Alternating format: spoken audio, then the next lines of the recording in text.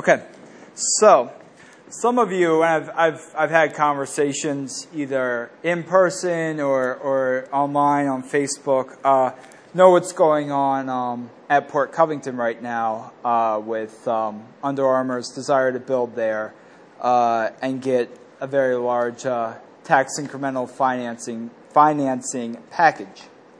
Now let me make it clear, because I might not have always made this clear in past discussions. I do want Under Armour to build at Port Covington, and Under Armour is going to be building at Port Covington whether I wanted them to or not, whether any of us want them to. They own the land now. This is going to happen.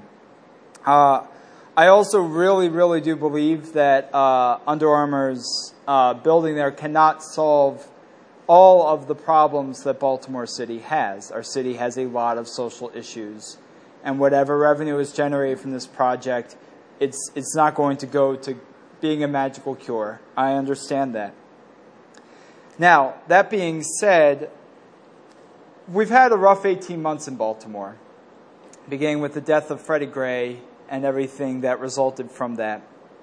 And when that happened, I watched my political leaders, my local political leaders, go over to West Baltimore, the Sandtown area, take photo ops. I know Mayor Rawlings Blake went to an elementary school. Governor Hogan shot some hoops. I saw my local delegates, city council people, all doing that. And the familiar refrain was, we need to be listening better to the people who live here. Because, as many of you know, West Baltimore is a very underserved neighborhood, to say the least.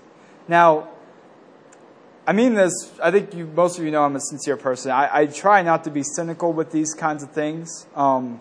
I try to mean that maybe there will be some traction to kind of gaining a real measure of social justice for that neighborhood.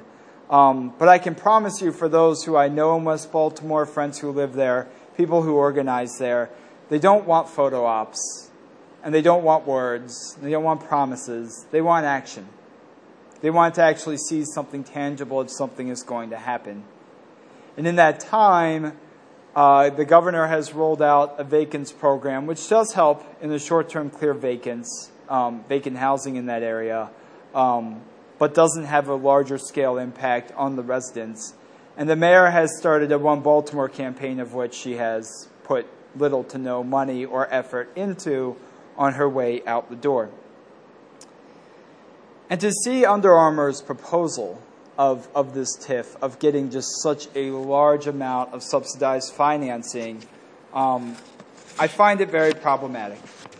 I find it that it will only increase this gap between haves and have-nots in our city. And that's just not okay. Now, in our city's history, many of you who have lived here around here know this. Since the 1980s, we have always been promised that the next project will help make things better. First, it was the Inner Harbor, then it was one sports stadium, and then it was another sports stadium, and then it was Harbor East, the casino. Baltimore has always been reaching for the next big project. Instead, while corporate welfare has increased in our city, the gap between the haves and the have-nots has grown more stark. And this proposal, as outlined for Under Armour, will not change that. It will, in fact, make things worse. Now, you may be wondering, why am I talking about this? This isn't a faith-based issue. This isn't, purely scriptural. You've already said Under Armour is going to build. Why am I bringing this up? Well, I've thought about this and I've prayed on it a lot. I've said it in other sermons, e-letters, but I really want to get kind of my thoughts more articulated. I really think this is a faith-based issue because we're looking at subsidizing people who have so much, and we continue to ignore those who have so little. Now, I find myself being moved by the prophet Amos. Amos was a prophet from the southern kingdom of Judah, sent to the northern kingdom of Israel to prophesy to them about the Lord's disfavor and the coming exile if they didn't turn things around. And what people often think with the exile, with other things, with Sodom and Gomorrah, people think it's because the Israelites were behaving badly and doing bad stuff that they got sent to exile. That's part of it. But a big part of it is, one of the things they did very, very poorly was they ignored the cries of the poor. And this comes from Amos chapter 2, and it stands out to me as Amos is framing the judgment of Israel. They sell the righteous for silver, and the needy for a pair of sandals. They who trample the head of the poor into the dust of the earth, and push the afflicted out of the way. And I cannot help but see this project as more of that. Now, we have worked with Build in the past, and we are in league with them now. And Build, as I've said, my own personal stance, has not called to reject Under Armour's presence, but to modify the package, to modify it in a way that truly is equitable for those in need and that benefits others. Some highlights of that include 51% local hiring, because the one thing we have heard from underserved neighborhoods time and time again is that people need jobs. In fact, a pastor friend of mine is always keen to tell this story. He has a congregation in East Baltimore, and they did a big listening campaign around there. And the drug dealers said, if you can find me a job, I will not only step off this corner, I will help you clean it. Our city needs jobs. People want to work. 51% local hiring is not asking a lot. And the second big piece is investment in blighted neighborhoods.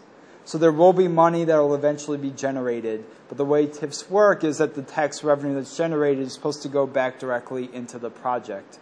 What Build has asked is that some of this money goes to neighborhoods like Sandtown that desperately need it, and not like Port Covington, which is going to finance people who are very well off, to encourage people who are also well off to move there. Now, this Wednesday at 5:30, Build leaders will be testifying at a hearing at City Hall.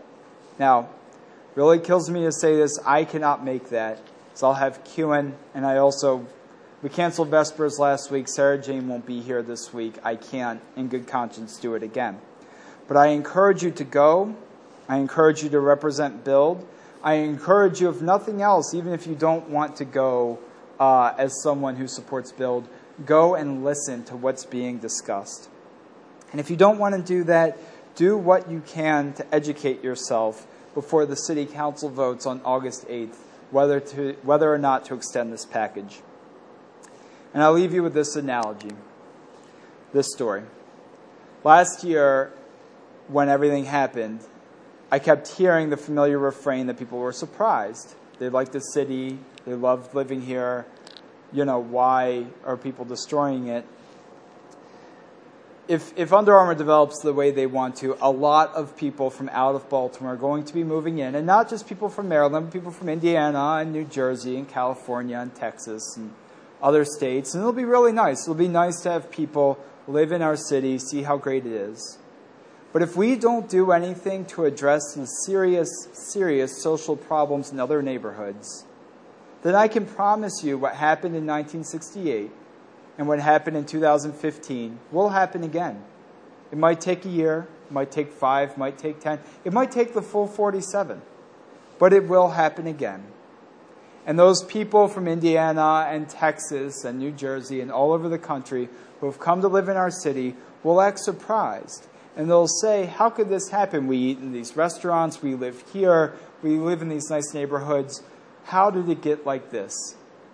The difference between those people and you is that you now know the answer. Amen.